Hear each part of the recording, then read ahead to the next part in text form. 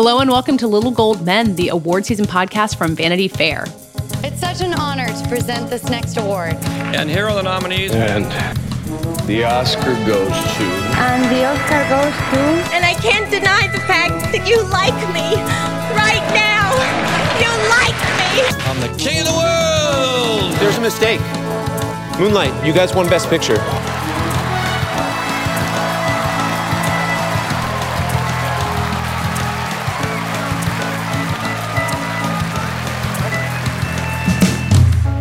I'm Katie Rich, the deputy editor of VanityFair.com, and I'm here with our digital director, Mike Hogan. Hey, Katie. Our chief critic, Richard Lawson. Hello. And our senior writer, Joanna Robinson. Hi, Katie. It's so good to all be here together. We all had really busy weekends, and it's a really busy time in the Oscar race, so there's a ton to talk about. Richard, Joanna, and I were all at film festivals over the weekend in completely different parts of the country, which is, kind of funny to all check back in. So we're going to start by kind of just like going through all of that, talk about Parasite, talk about Bombshell, and then, as Joanna will tease, we have an interview with Laura Dern in the back half of this episode. Anyway, Richard, let's start with you. Furthest east in the country, you were at the Hamptons Film Festival this weekend, and it was your first time, right? Yes, I'd never been to the festival, though I'd heard good things. They have a long working relationship with the New York Film Critics Circle, so they try to bring a couple people from that group every Columbus Day weekend to do various things. I was brought out ostensibly to do an hour-long kind of onstage chat with Alfre Woodard, who got a sort of spotlight treatment at the festival because they had Clemency, which is her big, Oscar-hopeful movie. So that was really exciting to get to talk to her. But I also, was there to, kind of meet people. And I went to one movie, which was Knives Out, which I had seen, but my companion had not. So it was interesting. I think I texted you guys afterwards, like the reception that movie's particular messaging about like wealthy people, inherited wealth, whether it's morally just to sort of pass money on to, or I guess maybe to take credit for, your life when it's actually just been kind of handed to you by a parent. The excitement level in the room noticeably dipped once that stuff. If you could imagine in East Hampton at a film festival where the top badge costs $1,700. Yeah.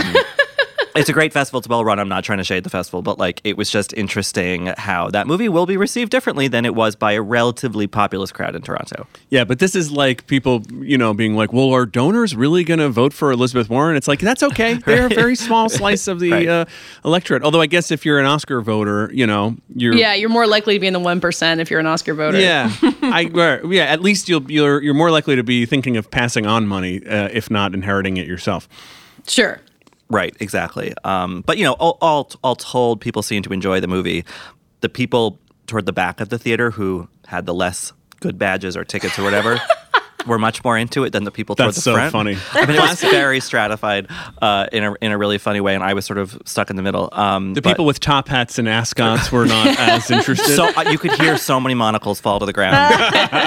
It was, yeah. But yeah, it's a great little festival, and it's really interestingly programmed between, the big kind of awardsy stuff and then smaller things. So it was a treat to go out there. And Alfre Woodard was amazing. And if she's that good through this whole season, through various events and schmoozing and all that, she will be in, I think, good position, even though that's a very small, very difficult movie. But yeah, she was really interesting just talking about her life and career. So yeah, it was fun. It didn't give me a ton of a window into the award season just because I didn't get to see other movies, but the Richies of East Hampton, they're all for this season of films, so. Yeah, Alfre Woodard does seem like one of those people who's been a veteran for so long that you can throw her into a room with anybody and she can talk to anybody in it, and that's really a skill as you do Q&As and awards presentations and so much for months and months and months. Yeah, and I think crucially for the kind of thing that I did with her, which is just an hour-long talk, she's got so many stories because she's been in the industry for 40 plus years and just has met everybody and has her earlier in her career worked with all these incredible directors just right off the bat. So yeah, if she can kind of keep doing that kind of thing, I think she'll stick in people's minds. I guess the trick is getting people to see the movie because again, it's about the death penalty and super dark and heavy and something she mentioned why she was interested in doing the film was that in speaking with the director about the pacing of the movie. It's a very deliberately paced movie, which works artistically, but maybe it makes it a little bit harder of a sell.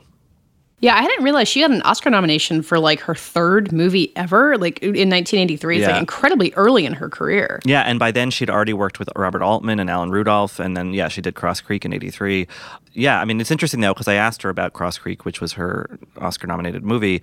I was like, do you view that as like your big breakthrough? And she was like, I've never had a breakthrough, even now. So she maintains that sort of just like still striving kind of mentality, which is maybe how you survive and have a career as varied and interesting as she has had. Yeah.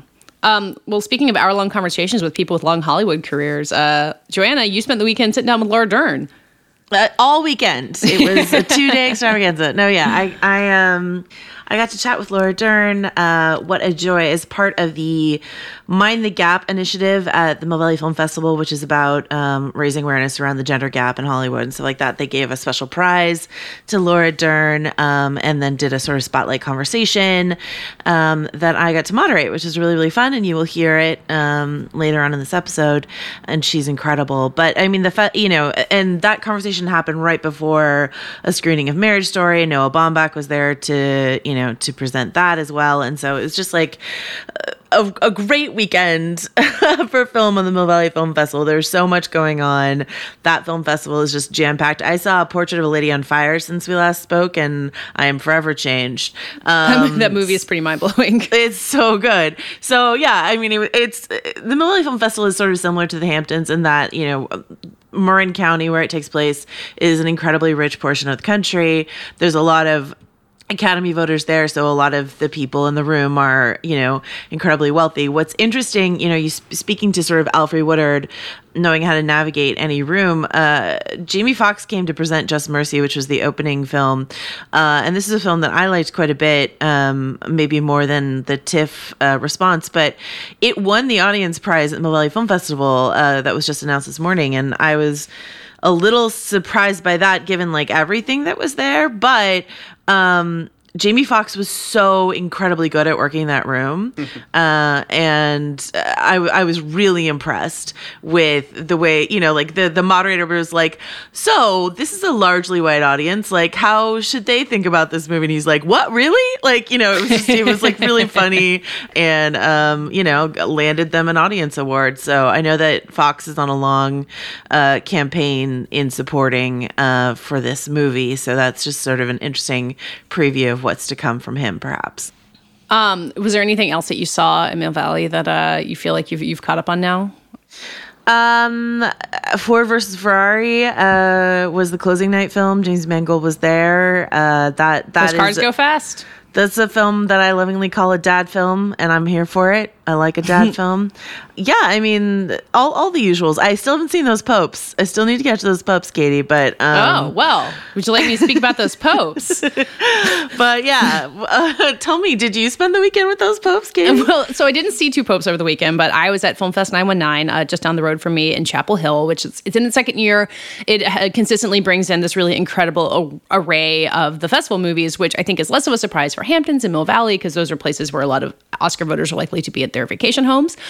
There are some Academy members who live around here, but obviously not as many. But Netflix really has a strong showing, or they have for the last 2 years. So they had Two Popes, Marriage Story, Dolomite Is My Name, The King. And I talked to Anthony McCartan, who is the screenwriter of Two Popes, who was in town for a Distinguished Screenwriter Award. And kind of, I was talking to him about my big theory that I think people are sleeping on Two Popes, but the more that it continues to screening around and around, it's gonna build heat. Because it's especially at these regional film festivals, you can just know that everyone is going to like it because it's such a likable movie. So I saw Motherless Brooklyn, which I thought had, beautiful music and some things recommended, even if it's not my favorite thing I've seen, and Honey Boy, which I really liked, and I felt like I'd heard some kind of like reserved praise for out of Sundance. It's obviously like Shia LaBeouf playing his father and writing a screenplay about himself that's like so autobiographical that like you see the car accident that the grown version of his character has. You're like, oh, that's the exact same car accident that Shia LaBeouf had when he was filming Transformers. But it's not as navel-gazing as I expected, and really thoughtful, and has this great performance from Noah Jupe, who's also in Ford versus Ferrari and is British, which is crazy. Yeah. Holy cow, that kid is really talented. Although Honey Boy also backs up my theory that there should never be child actors because it's about what a horrible toll it took on Shia LaBeouf and this kid's life. But then the big thing that maybe didn't surprise me about Film Fest 919, but I thought was fascinating, is that the Audience Award winner was Parasite, which opened in theaters this weekend, had this huge opening box office, and also the runners-up were Just Mercy and Two Popes, so it really fits that narrative. But just the fact that Parasite played as well as it did in Toronto or in New York to this, more regional, liberal film festival audience, but not necessarily like people who are going to see a lot of foreign films. I thought that was a really good mark in Parasite's favor, as right now seems to be the moment that everyone wants to talk about Parasite and how far it can go in the Oscar race. I mean, yeah, it had this incredible opening weekend, and my Twitter feed was filled up with people in New York frustrated that they couldn't get into screenings of Parasite. Yes, I saw that. There was you couldn't see it. Yeah, so That's supply, demand, etc. So I mean that I think it's a film that all of us who've seen it on this podcast loved. But my a question that actually came up when I was talking to Eric Anderson of Awards Watch. I ran into him at the Film Festival and had a long chat with him about who he thinks is likely to win, etc. And we were talking about Parasite in Best Picture? Question mark? Mm-hmm. What do you guys think? I mean, I called it a dark horse theory when I tweeted about this, and several people were like, is it really a dark horse? And I was like, yes, no foreign films ever won Best Picture. Come on. Right. But I mean, it does seem like one of those things that critics and people like us will get really excited about, and the Academy will be like, excuse me, no. But also, the movie is so powerful, and it's more accessible than Roma, I think. That might have been something that kept Roma in the end. I think Parasite is more entertaining and more of a thing that you can grasp onto. But then again, as Richard was talking about, the monocles falling off at the Hamptons, I don't know what the richest of the rich are going to think about it. But it's also Roma is very explicitly arty and lofty in its way, and Parasite is not. Parasite is in a certain sense a genre movie, and I think that adds to its difficulty. I think it could definitely swing a nomination. I think at this point I would be surprised if it didn't swing a nomination. There's sort of that narrative is kind of already built in, we're all going to see this happen. I would be kind of amazed if he beat Martin Scorsese and Tarantino and everybody else, but you mean for director or picture or both? Well, I mean for picture, I guess, and for director. It just feels like it's the kind of movie where the Academy is like, nice work, and almost the kind of movie where the box office might not help it because they're like, that was a good popular film. Mm-hmm. I don't know. That would be my concern a little bit. I feel like it might exist in some sort of perfect combination of, it's a really entertaining movie, and unlike Roma, it doesn't open up with 5 minutes of a floor being mopped. It gets you right in there. Yes. It's super entertaining. So there's that factor. It's been successful. There's that factor. But it's a Korean film. It has something. It has some weight to it. So it's the kind of thing that people can kind of congratulate themselves for seeing. Right. So it's arty enough to be this sort of calling card. Well, have you seen Parasite? Yeah. But it's also solidly, safely entertaining. You know. So it does both really well, which I feel like is a major asset. Just the fact that it's not English language, I think gives it that highbrow cast to it, right? It's like Amélie or something like that. Amélie is that is a really populist sort of romantic, fun, quirky movie, but it is artistic because it is French, sort of We thing. Americans are really easily tricked by foreign languages. Well, it's like how I kind of have no idea if some British actors are good actors or if I just like their accent. But it's in that kind of Get Out range of, social commentary packaged as in arty horror, which Get Out won screenplay and came kind of close on picture, got the picture nomination. But it would be surprising to me if it fully came in, especially because it's not going to have a constituency. The other thing that we sometimes think about with winning Best Picture is, how many friends and people who worked on the movie and all that, and past coworkers are in the Academy. And even though this is a more international Academy than it has ever been before, you're not going to have like a Disney contingent necessarily voting for this movie, for Although instance. Bong Joon-ho has made a movie for Netflix and made, I guess Snowpiercer was Weinstein Company. So he has more industry connections than the director of Portrait of a Lady on Fire or something. Right. What about a director win? That's the one that I feel, I don't know if I would predict it outright. You've got Quentin Tarantino, who has never won Best Director, and he's never had a film win Best Picture, so there's a really strong narrative for him there. But especially given how international the director's branch has been the last couple of years, that seems very possible. Yeah, and I would be tempted to say that something working against the film as a whole, but also weirdly the director campaign, is that there isn't really, all the performances are great, but there's not like a single performance that's really standing out and could get nominated for things. I feel like sometimes it helps to have those things kind of linked together. But then again, you know, like Life of Pi, Ang Lee won Best Director for that, and there was no, standout performance. I mean, look, all the Tiger. performances. Yeah, well, sure, yes, the Tiger. and that's not to say that the performances in Parasite aren't good, but like, I think it's really just depends on what rubric voters are using this year. And I think, like Mark Harris said on this podcast a few weeks ago, because it's a newer, the director's branch is, at least more diverse in terms of nationality, that we don't really know how they're going to vote. But I think that if they wanted to do something different, kind of continue the thing of nominating Pawlikowski for Cold War last year, there's no kind of easier, more palatable, more triumphant nominee/winner than Bong Joon-ho for this movie, because it checks a lot of boxes. I think it's going to check them in the nomination round. Yeah. I think it's just going to be tough for it to actually vault over Scorsese and Tarantino. But I could be wrong. Especially because Tarantino's never won Best Director. Yeah. I do think if they wanted to campaign Song Kang-ho, who plays the father of the Kim family, kind of the striving family, he seems like a good place to, if they could like rally all their acting energy behind, and supporting actor, as we'll talk about, has a little bit more room than Best Actor at least. I would agree with that. Like, if there is one standout, it would be him, if only for like one shot that's just on his face for a really long time. I think I agree with everyone that like I think director might be the best place for this to slot in. That a nomination for Best Picture feels like fairly, I don't know, if not safe, then maybe likely, and then but the win is it's a tough road to hoe. But it would be a win that would really please me. I mean, it's if we talk about what the Academy is looking for is a movie with a message, a movie that says like we care about the world or whatever.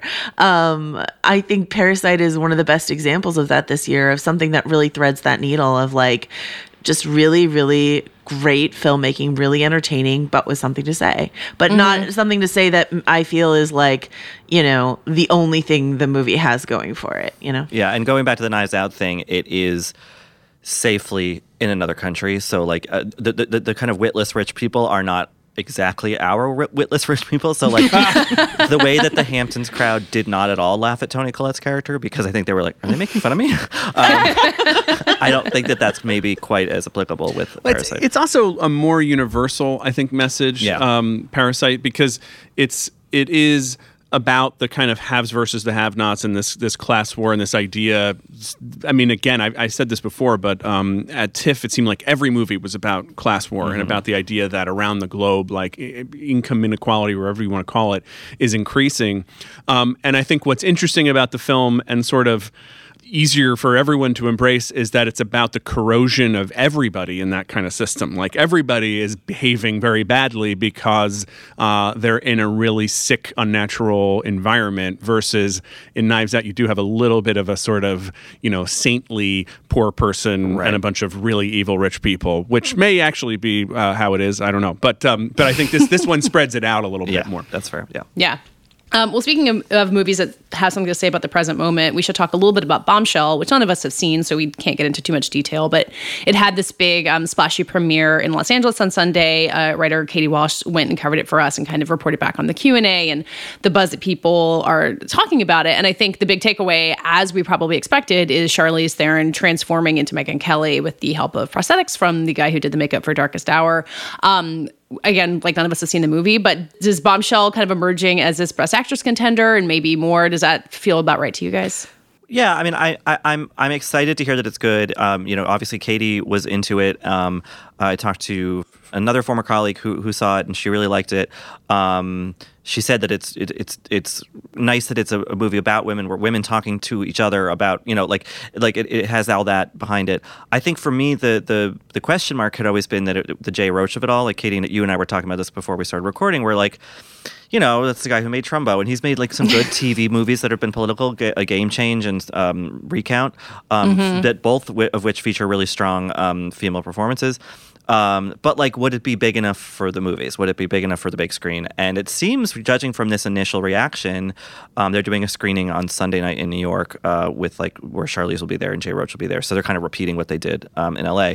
It seems like it is, and that's exciting because for a variety of reasons, but the chief one being that, like we've mentioned before in the past weeks, is like the actress race this year, for whatever reason, just feels a little bit less stacked than the actor race. So it's nice to have a new name sort of firmly put in contention.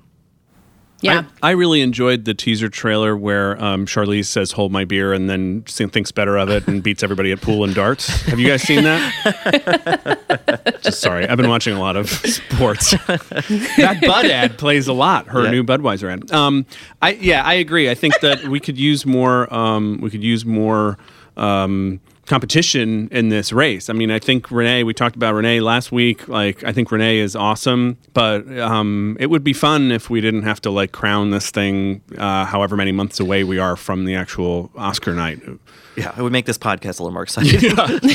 Well, as Scott Feinberg at The Hollywood Reporter, who we quote a lot, did a kind of piece about Bombshell and all the business going on this weekend, and pointed out that if it comes down to Charlize Theron playing Megyn Kelly, who is a controversial figure now and has been in the past, versus Renee Zellweger as Judy Garland, who's kind of elevated to Hollywood sainthood status, that might not be such a hard choice for Academy members to make, even if both performances are great. Is she the hero of this, Megyn Kelly?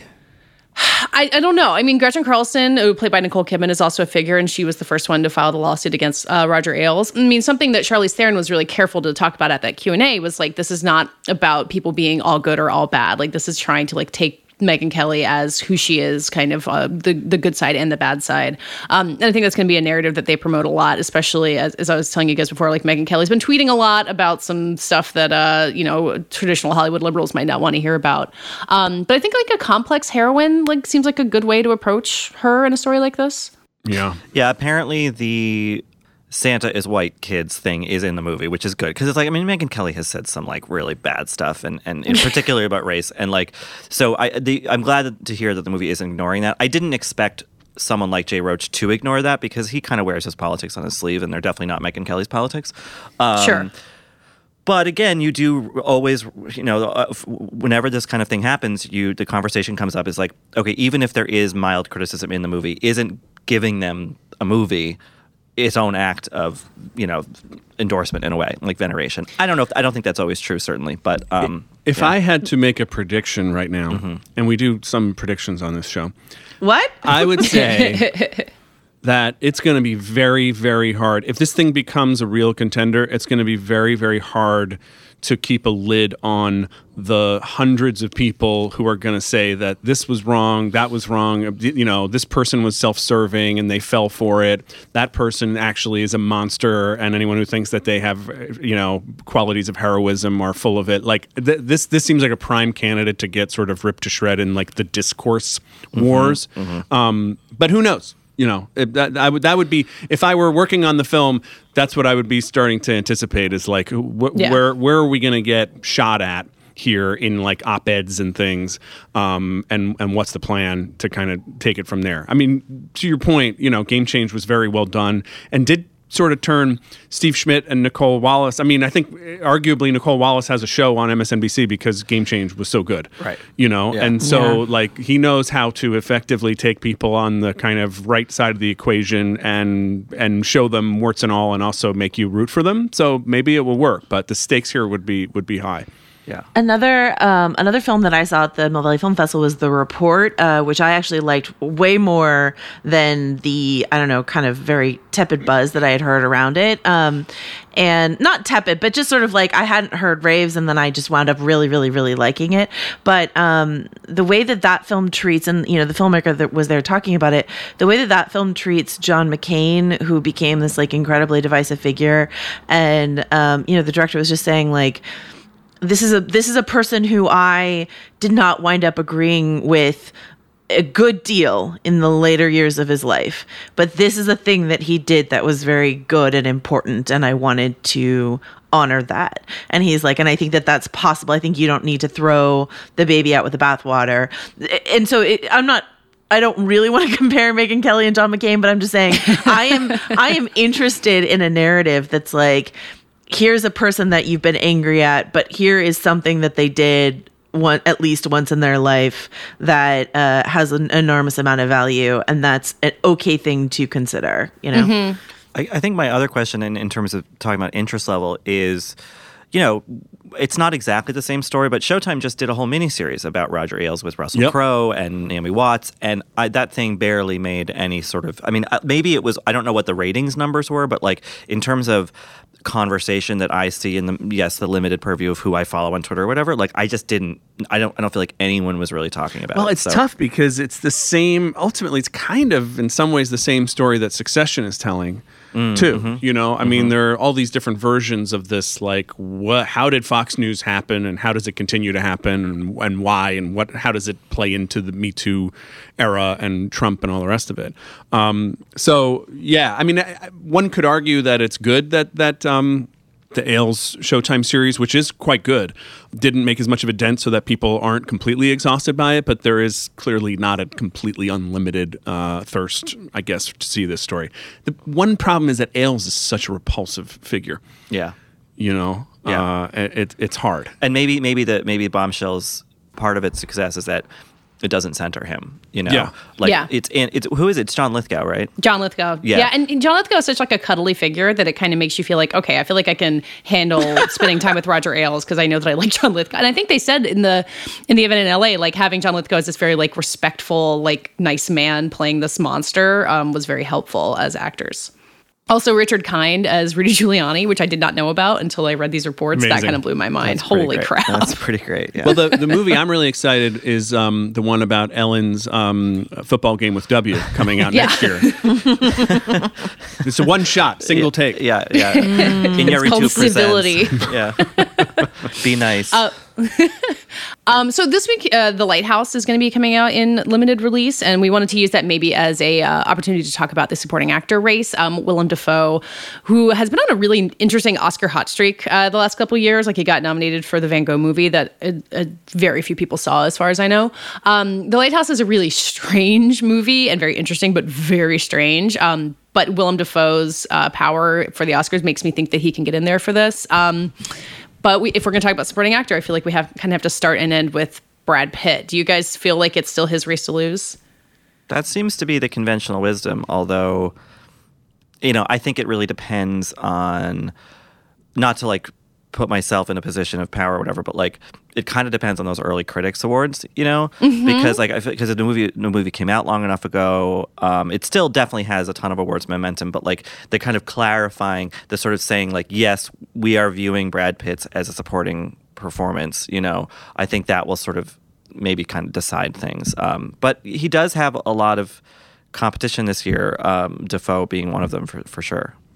Seems like Pacino, cannot be ruled out. I still Pesci, have not right? seen. I'm looking at Gold Derby, and there's a lot of Pacino. I don't see any Pesci, but I don't. What do I know? I mean, Pacino's is definitely the flashier performance in The Irishman. Yeah.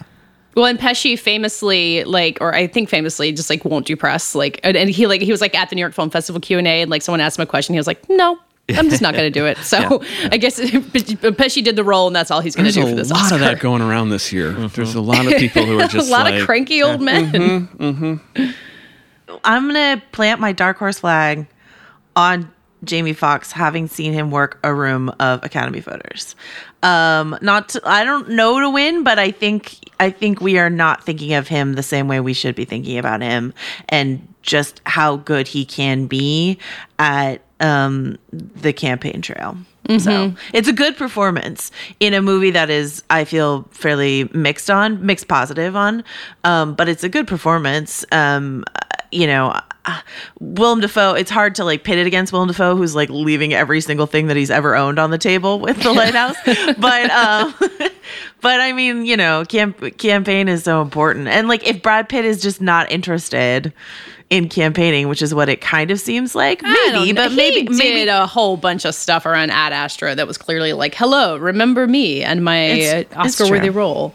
It's so hard to figure out what's really going on, because I also have heard that Jamie Foxx is not interested in any of this, but that he will do stuff, on behalf of Michael B. Jordan. But you're not saying that. Was Michael B. Jordan there? No.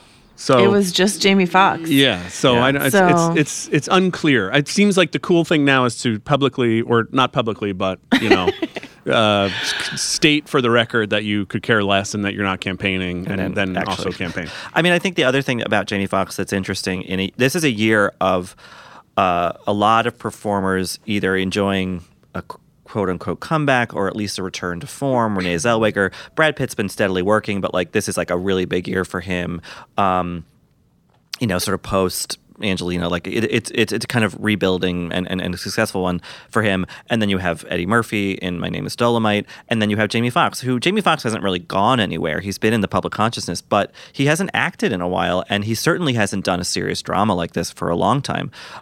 So I think that there's a narrative there that's, sometimes that Oscar nomination is a welcome back in. Think about the late Robert Forster, who was, he was much more of a sort of outlier when he was nominated for Jackie Brown, but the Academy likes that kind of welcome. We're gonna turn your membership to active again, like welcome. So I don't know. I think Jamie Foxx could benefit off of that, on top of what is, yes, a very strong performance in a really socially urgent movie. Pour some out for Robert Forster, by the way. Can we take a moment there? Oh my God. Yeah. I went back and I didn't rewatch the whole of Jackie Brown, but I found some clips of him on YouTube, of his scenes on YouTube. He's so good in that movie. Yeah. It's such like a warm performance. I love it so much. I know you were talking, Richard, about how if, Best Actress becomes more competitive, it will give us something to talk about. But I keep thinking of Brad Pitt and supporting actor being like, okay, let's just have one thing crossed off the list. Like, we just know he's going to get it. I can worry about other things. But maybe that's just a personal, I follow this race too closely attitude about it. I just want Brad Pitt to have an Oscar, guys. I'm for it. I'm for it. I'm not, and I don't want to be like, I don't want to give Brad Pitt the whole Bradley Cooper doesn't really want to do this interview treatment that happened last year. So I'm not trying to throw Brad under the bus. It's just Willem Dafoe, I would also like him to have an Oscar. I'm still mad about the Florida Project year, and people really love The Lighthouse a lot more than I thought when I saw it. And it's such a gonzo performance. So I don't, it would be a really fun one for Dafoe to win for. So yeah. So you're about to hear my onstage conversation from the Mill Valley Film Festival with Laura Dern. I just want to give you a smidge of context. First of all, 3 clips played before the conversation. One from Big Little Lies, one from Marriage Story, and one from Little Women, where she, playing Marmee, the matriarch of the March family, talks about her anger. And so that's something we talked about. I just want to let you know that that's what we're referring to. Also, Brenda Chapman, who directed Brave, sort of gave Laura the award and introduction. So if you hear the name Brenda, that's what we're referring to. And lastly, shout out to Bryce at the Mill Valley Film Festival for making sure we got this great audio. He saved me truly. So I just want to thank him for that. And I know our producer, Brett, will not cut that out because he knows how important sound is for a podcast. So, and thanks to the Mill Valley Film Festival. The Minding Gap initiative is really important, and it's a really cool thing that they're doing. So please enjoy this conversation with Laura Dern. Hello. So I wanted to start by asking you, Brenda said this lovely thing about you being a supporting and a supportive actor. And that scene in Marriage Story, you guys will get to see Marriage Story in a little bit downstairs. But in that scene, there's a moment where you wander out of frame while Scarlett's talking to get her some tissues. And I, as an audience member, could still feel that connection between the two of you. So what does being a supportive actor mean to you? Well, and I can't wait for you all to see Marriage Story. I love this movie so much. I feel really, truly blessed to be a part of it in any way. And I do say, in specifically in addressing that scene, it's great writing and direction by Noah Baumbach that keeps the connection alive and is establishing the connection between an individual and a divorce lawyer, very specifically through his writing. Thank you. That's supportive, guys. Just, but seriously, like, she's here interviewing, she's got a lot on her mind, and she remembers to pour water for me, which I'm so grateful for. And it's looking out. I think that it is easy to forget when we're immersed in our own worlds about others in life and in work. And when you add ego and success to that, it's also, I think, complicated for people to remember the blessing of a collaborative art. We are not painters, and we are not only writers sitting alone in a room. We have chosen an art form which is so radically amazing that there's one narrative and 150 of us who have learned different crafts come together to tell that one art, that one expression. And that's so beautiful. And if you're not a team player, it is not going to be fun. And you're going to miss out on the relationships of your life and on deepening that narrative. And so with all that said, it is easy to say, and I say that all the credit goes to my amazing parents who raised me around sets where they were those kinds of actors that were team players and loved collaboration. And so I never knew any different. And they'd kill me if I thought of a different option, I think. And so that's definitely the great inspiration. You mentioned collaboration. You're at the epicenter of one of my favorite award season narratives, which is that Noah Baumbach and Greta Gerwig, who are real-life partners, have made these two amazing movies. I'm assuming, I haven't gotten to see Little Women yet, but I'm just going to assume because it's Greta, right? It's amazing. It's amazing. And you're in both of them. And so one thing that I think is so interesting about the way those filmmakers work is they've talked about, Noah very specifically has talked about, it doesn't matter if it's my film or her film, we're collaborating on it, we're in it together. And I'm wondering what you saw as a performer in both of those films of that collaborative kind of work between them. And I'm specifically curious about Marriage Story, which is so semi-autobiographical for Noah. So where does the Greta shine through? Does it shine through for you and Scarlett? Where does that come through? Well, first of all, it is beautiful to watch a partnership like theirs and, to watch two artists influence each other and support each other. And how I got that lucky, I really don't know, but we literally spent our year last year together.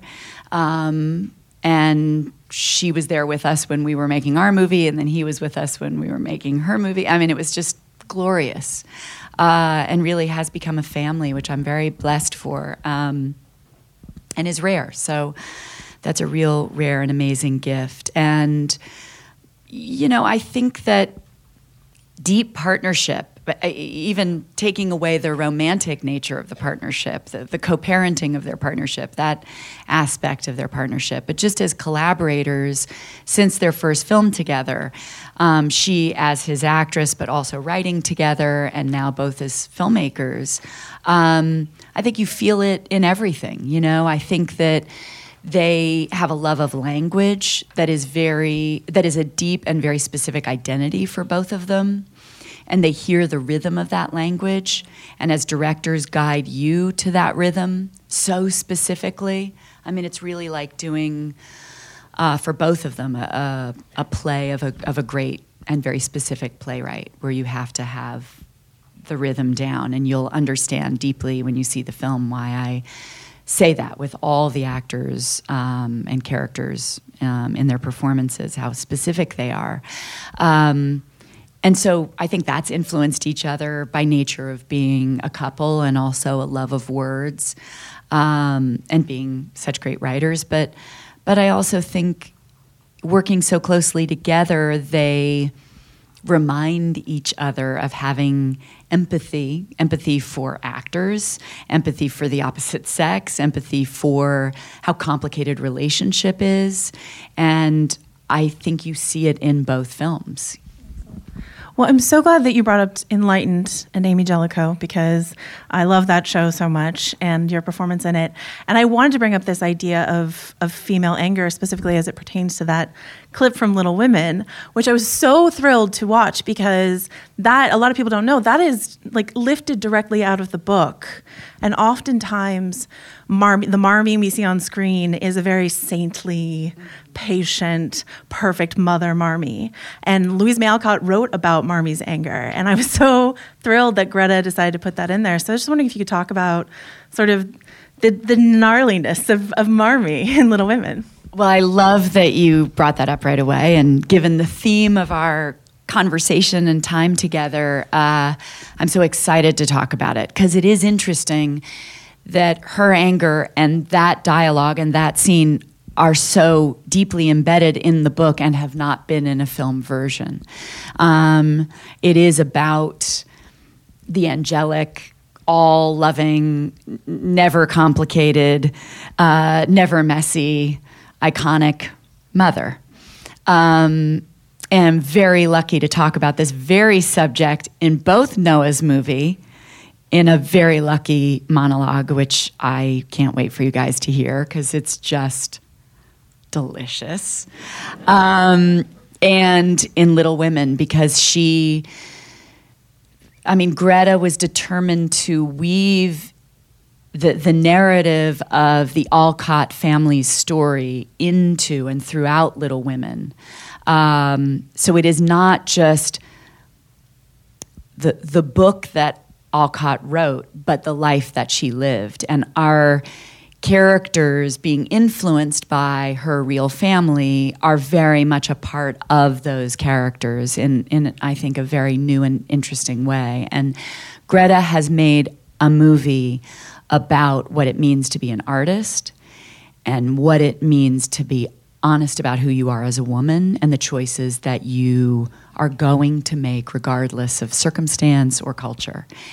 It is so perfect to me, I have to say. I love it. And I say that as an outsider, truly, just like watching how she was able to do that was so amazing. I mean, and the book is so modern, and that's what's so radical, is to reread it now, as we were all starting to work on it, and see what she talks about gender, about sexuality, about marriage, about money, about the world of publishing, about being a woman in the world. It's pretty amazing. And I think Greta was determined for us to really spend time doing the research to find out who really was Marmee, being Abigail, Louisa's real mother. And so we really allowed a beautiful book of letters called Marmee and Me, between Louisa and her mother, to be a massive influence. And you feel it as like a core to the film. And that was an incredible experience. And we learned, and we filmed the movie in Concord, Massachusetts, where the Alcott home still is, and worked with extraordinary historians. So we really dove deeply in a great way. And Marmee was an abolitionist, was one of America's first feminists, was considered America's first social worker, and was a badass. And she was angry and frustrated and, generous and an empath, and yes, feeding the hungry, and literally their home was on the Underground Railroad, and she was hiding slaves in their kitchen. And she was angry when her husband was gone so long, regardless of war, like when you really understand what it was like to be left alone in poverty with these 4 girls. Greta was really interested in that, and it wasn't necessarily proper, right? Like, because he's gone off to war, you're supposed to never be angry and always generous and never having a hard day, and they had nothing to eat. So it was really beautiful to have her open up the larger story. Yeah, I'm also really excited to see justice for Amy March, because I feel like Amy March is usually a brat, right? Is how people think of her. Anyway, I wanted to talk about another thing that we talk a lot about when we talk about actresses, which is wardrobe. But you said something so interesting. For you personally, you told this magazine, Vanity Fair, that you dress, you have some clothes in common with Renata Klein from Big Little Lies, but you dress for how you want to feel, not how you want other people to see you.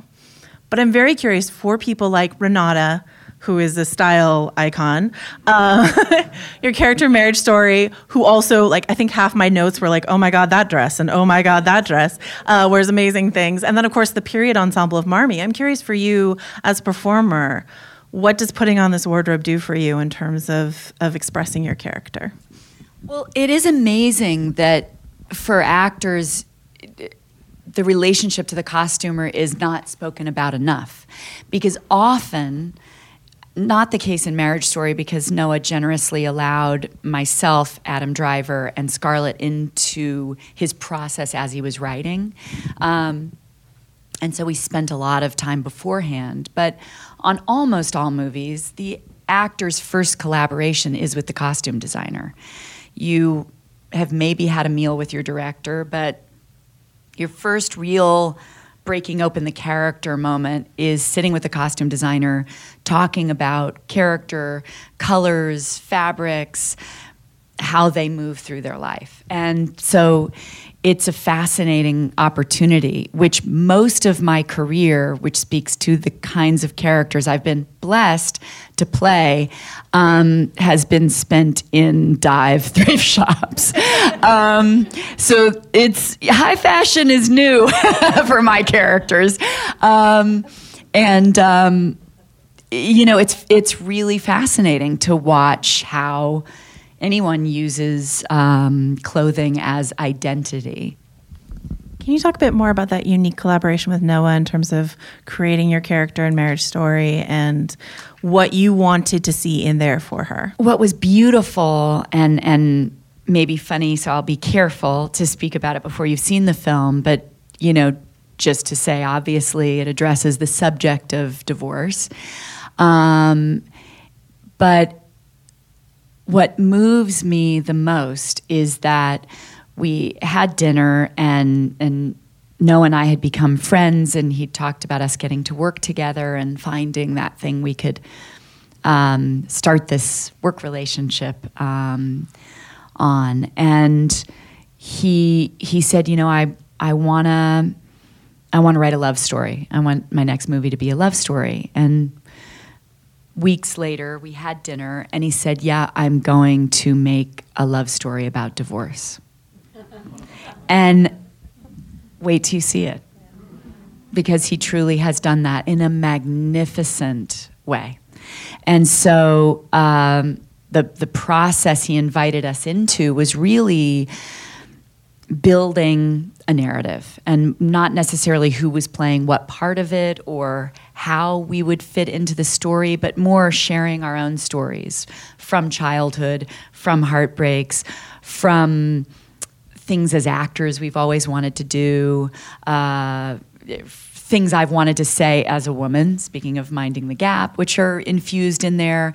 There's the use of a specific song from Company, and Adam had said he always loved that song, and he and Noah had sort of thought about that. I mean, it's just really interesting how he collects these ideas and finds his story within them. So that was an amazing, amazing process.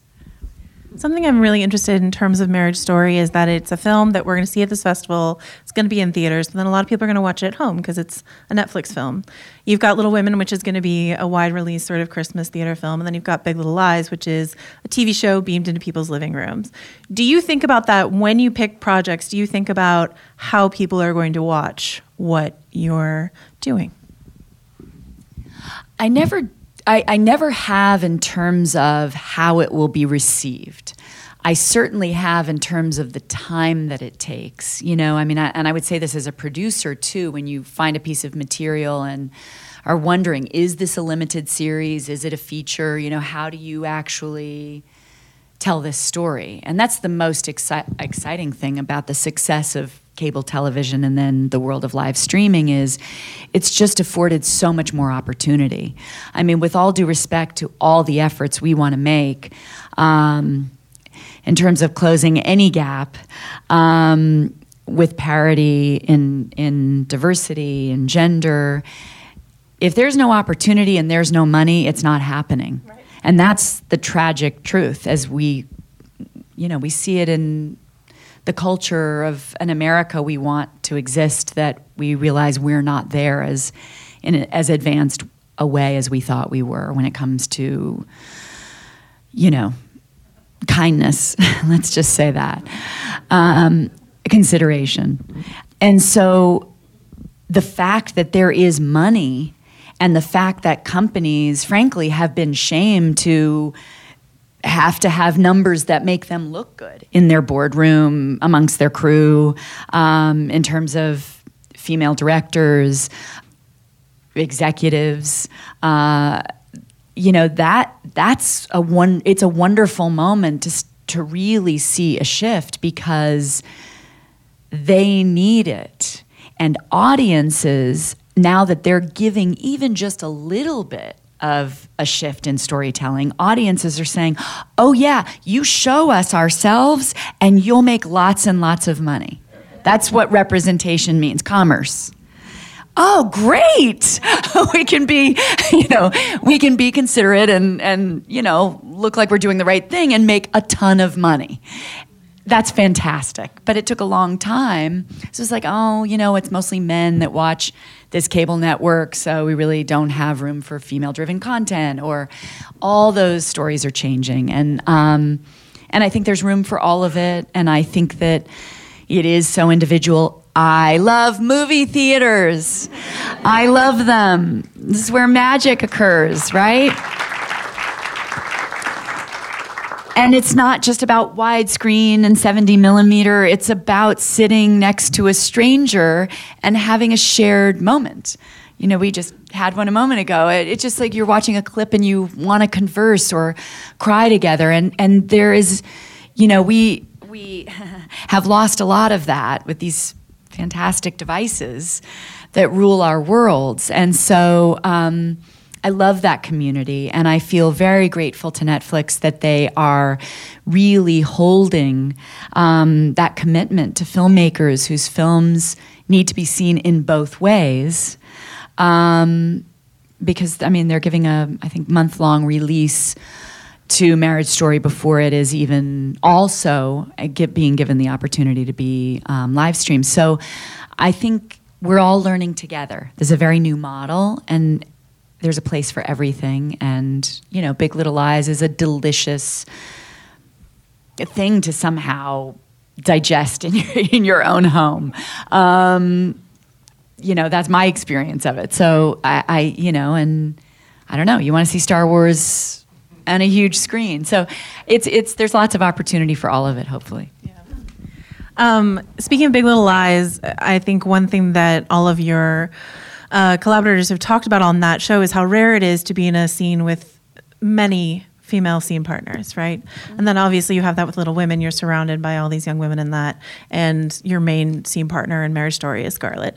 So I was wondering, first of all, what it's like to be surrounded by, and two of the three directors are women in these clips that we've seen.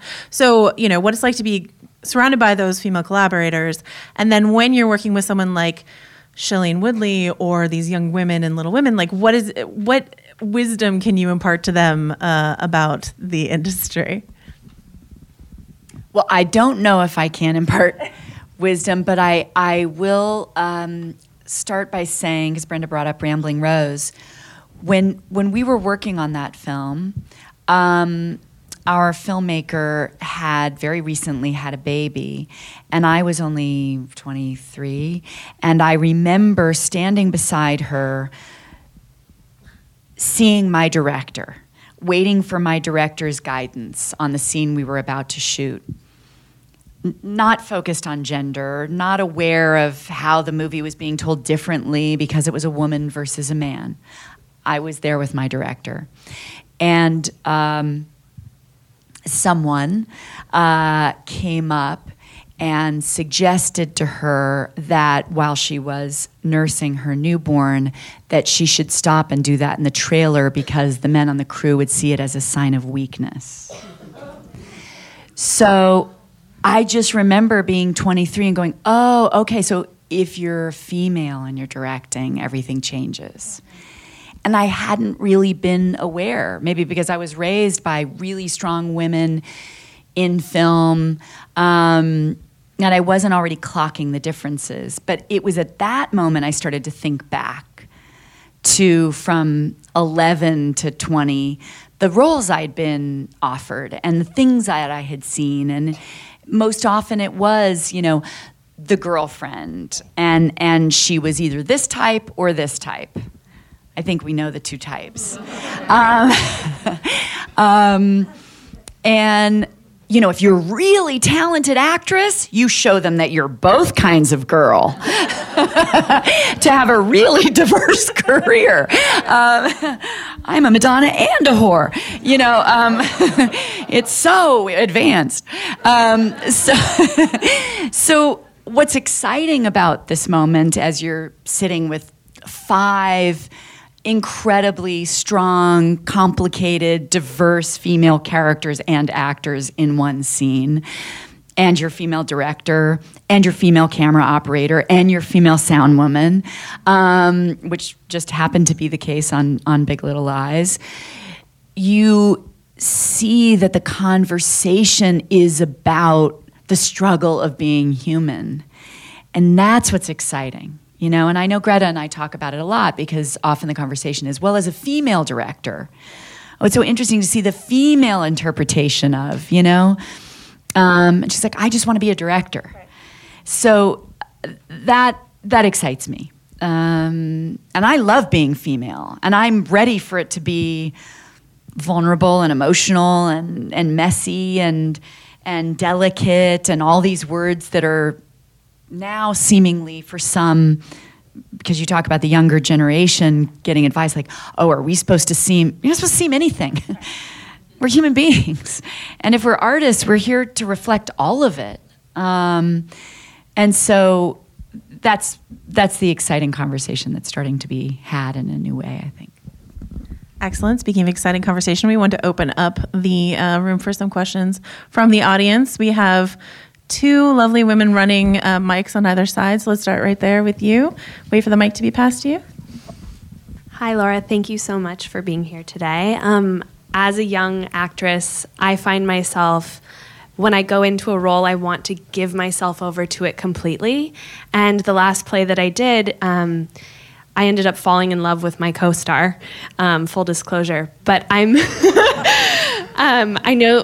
know that, as an actor, we want to be able to open ourselves up completely while still maintaining some sense of self and some, boundaries there. So I guess my question is, you give yourself over so beautifully each time. How do you maintain that sense of self each time coming out of a project, coming back to your life and having that healthy just having like a healthy mental state going in, giving yourself over, and then the come out of a project? Like, what's that like for you coming off of a project?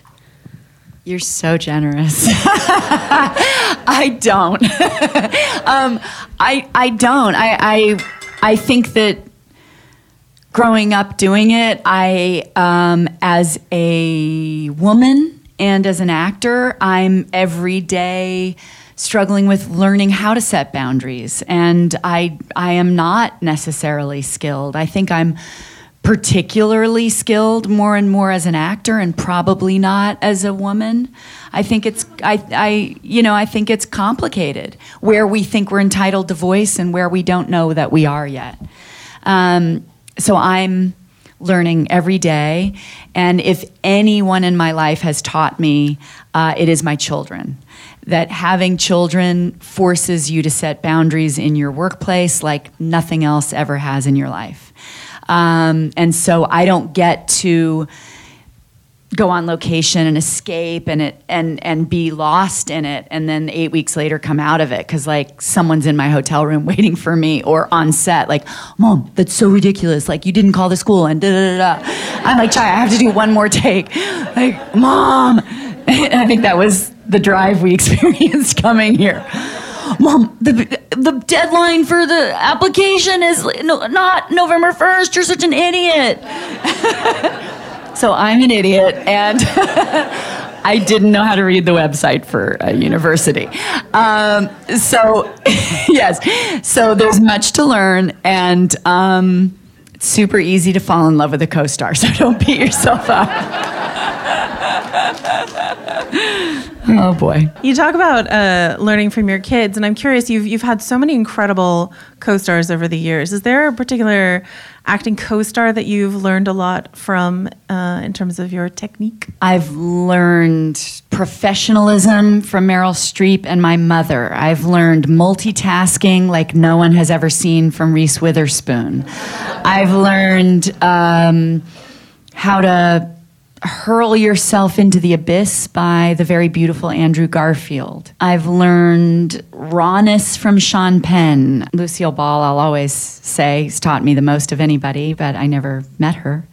But I watched I Love Lucy every day of my childhood.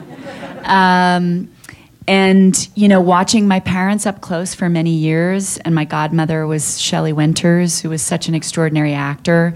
So the three of them probably taught me the most. Nick Cage is an incredibly fearless co-star and was so important for me at the time we did the film Wild at Heart. And it goes on from there. You know, Nicole Kidman is so fearless.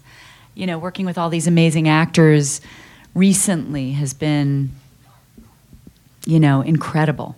And now Little Women has been just amazing to watch the bravery of these young actors and the outrageous bravery of Adam Driver and Scarlett Johansson, you know, just really pure, bold, honest acting. And it's like incredible to see all of this, you know, happening amongst a couple of generations of actors. I promise you guys will get to ask more questions. I just want to ask one more quick one to follow up on the Lucille Ball of it all. There's this physical comedy that you do in Marriage Story. I don't want to ruin it for you guys. You haven't seen it, so I won't. But there's just a lot of elbow work for you in that movie. Guys, keep an eye on her elbows. Do you consciously bring that kind of sort of physicality, physical comedy into your roles in that way?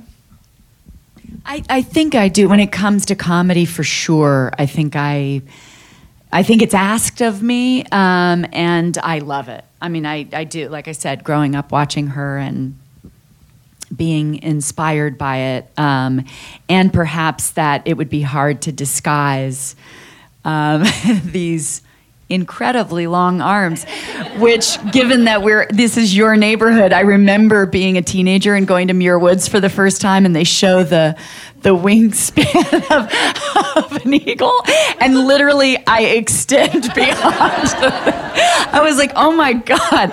So, I mean, yeah, you gotta express yourself with all this information that's available to you. All right, question right there. You're just such an amazing actor.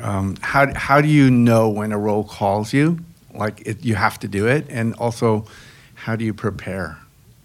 Oh well, the knowing is such a weird thing. Like knowing that you're meant to, you know, be friends with someone that when you first meet them. It's so weird. it's only happened a few times, you know, by good fortune, if you're asked to be part of something and you realize that it feels so meant for you, that's an incredible luxury. But I once, you know, before they were even casting, by chance, someone told me they'd read the funniest script they'd ever read, which was a film, if you haven't seen Citizen Ruth, which I highly recommend. And I read the script, and there was at the time, and still is, zero about me that if you read it, you would say clearly. And I read it and said, I'm the only person who should play this part, which really confused Alexander Payne, it was his first feature, and I don't think he understood why I felt that way. But I got her, and I don't know why, and I had to play that part. And there was something about her, you know, just heartbreaking life that made me really laugh and really cry at the same time, and want to figure out how to do that, and hopefully have, in a way, no one have any empathy for me, but also empathy for her plight. Felt like a really complicated and beautiful journey. So it's I'm not sure, you know, but it's exciting when it happens, and it usually is some place in self where you connect to something they're going through. I mean, for me, it's very personal somehow. And then preparation is across the board. I love preparation. Directors ask for very different kinds of preparation, both with Noah and this long journey I've described, and Greta asked for rehearsal periods, which David Lynch has given Jonathan Demme, who is such a gorgeous artist and amazing filmmaker and friend, always did. Paul Thomas Anderson does. A lot of directors don't, or now there's so much content and people are working all over that somebody's flying in the night before, doing a fitting in their hotel room and on set at 5 a.m. and you've never met and you haven't rehearsed, and it's unfortunate. You know, it's lovely when you really get to, you know, have a different kind of opportunity and experience, especially if it's historical, like Little Women, or you know, deeped in an emotional life that takes time to connect with the other people you're working with and really become a tribe to tell a story together. That's the ideal. I think a lot of us we're envious of the stories we heard of the Big Little Lies cast bonding, but I'm curious how the March family, how you and those young women, how did you make a family before you started filming? You know, it's pretty amazing. I mean, Greta and I had it through our friendship that we found this journey together, and we're reading letters and sharing stories and giving me drafts and giving me incredible room to say, oh, I found this one line from the book. Is there any way? Or, you know, and I think particularly for Saoirse Ronan plays Jo, and she's extraordinary, and for she and I's relationship, which is such a massive part of the storytelling, and what that mother-daughter relationship was and how it impacted the entire family, because I think it is sort of the core relationship in a way of that family. And so she and I had a great deal of time together, and we had rehearsal, and the gift of this, you know, incredible female producer in Amy Pascal, who found a barn in Concord, Massachusetts, and like filled it with food and tea and flowers and a fire going, and scripts and letters all over the floors, and weeks of just like diving in together and literally dancing and choreography and fittings and going to dinner and walking and hiking and running where the March family did, where the Alcotts did. And Doris Kearns Goodwin, who's our gift, American historian and goddess, lives there, as does her son, Michael, who is an amazing historian. And they also really taught us the history of the family and of the place and what was happening at that time. And it was a radical time in literature and in that little town, which is an amazing thing I never knew about and learned a lot about. That is about our time, but I know. But I do want to close out by thanking you for one more character that we haven't mentioned yet, which is Dr. Ellie Sattler of Jurassic Park, with her sensible boots and her long sleeves and just getting it done. So, and we love her. We love her. You're going to play her again. So thank you all so much, and thank you, Lord. Thank you. Thank you. You're amazing. And thank you all for your questions. That does it for this week's episode. Thanks as always for listening. Please come back next week for much more conversation about the Oscar race, which is really in full swing. In the meantime, you can find us at VanityFair.com, writing about lots of these titles that we've talked about. You can find us on Twitter at LittleGoldMen and on our own. I'm at Katie Rich and Mike. Mike_Hogan. And Richard. Rye Laws. And Joanna. Joe wrote this. This episode was edited and produced by Brett Fuchs, and this week's award for the tagline for Little Gold Men European Edition goes to Joanna Robinson. It is artistic because it is French.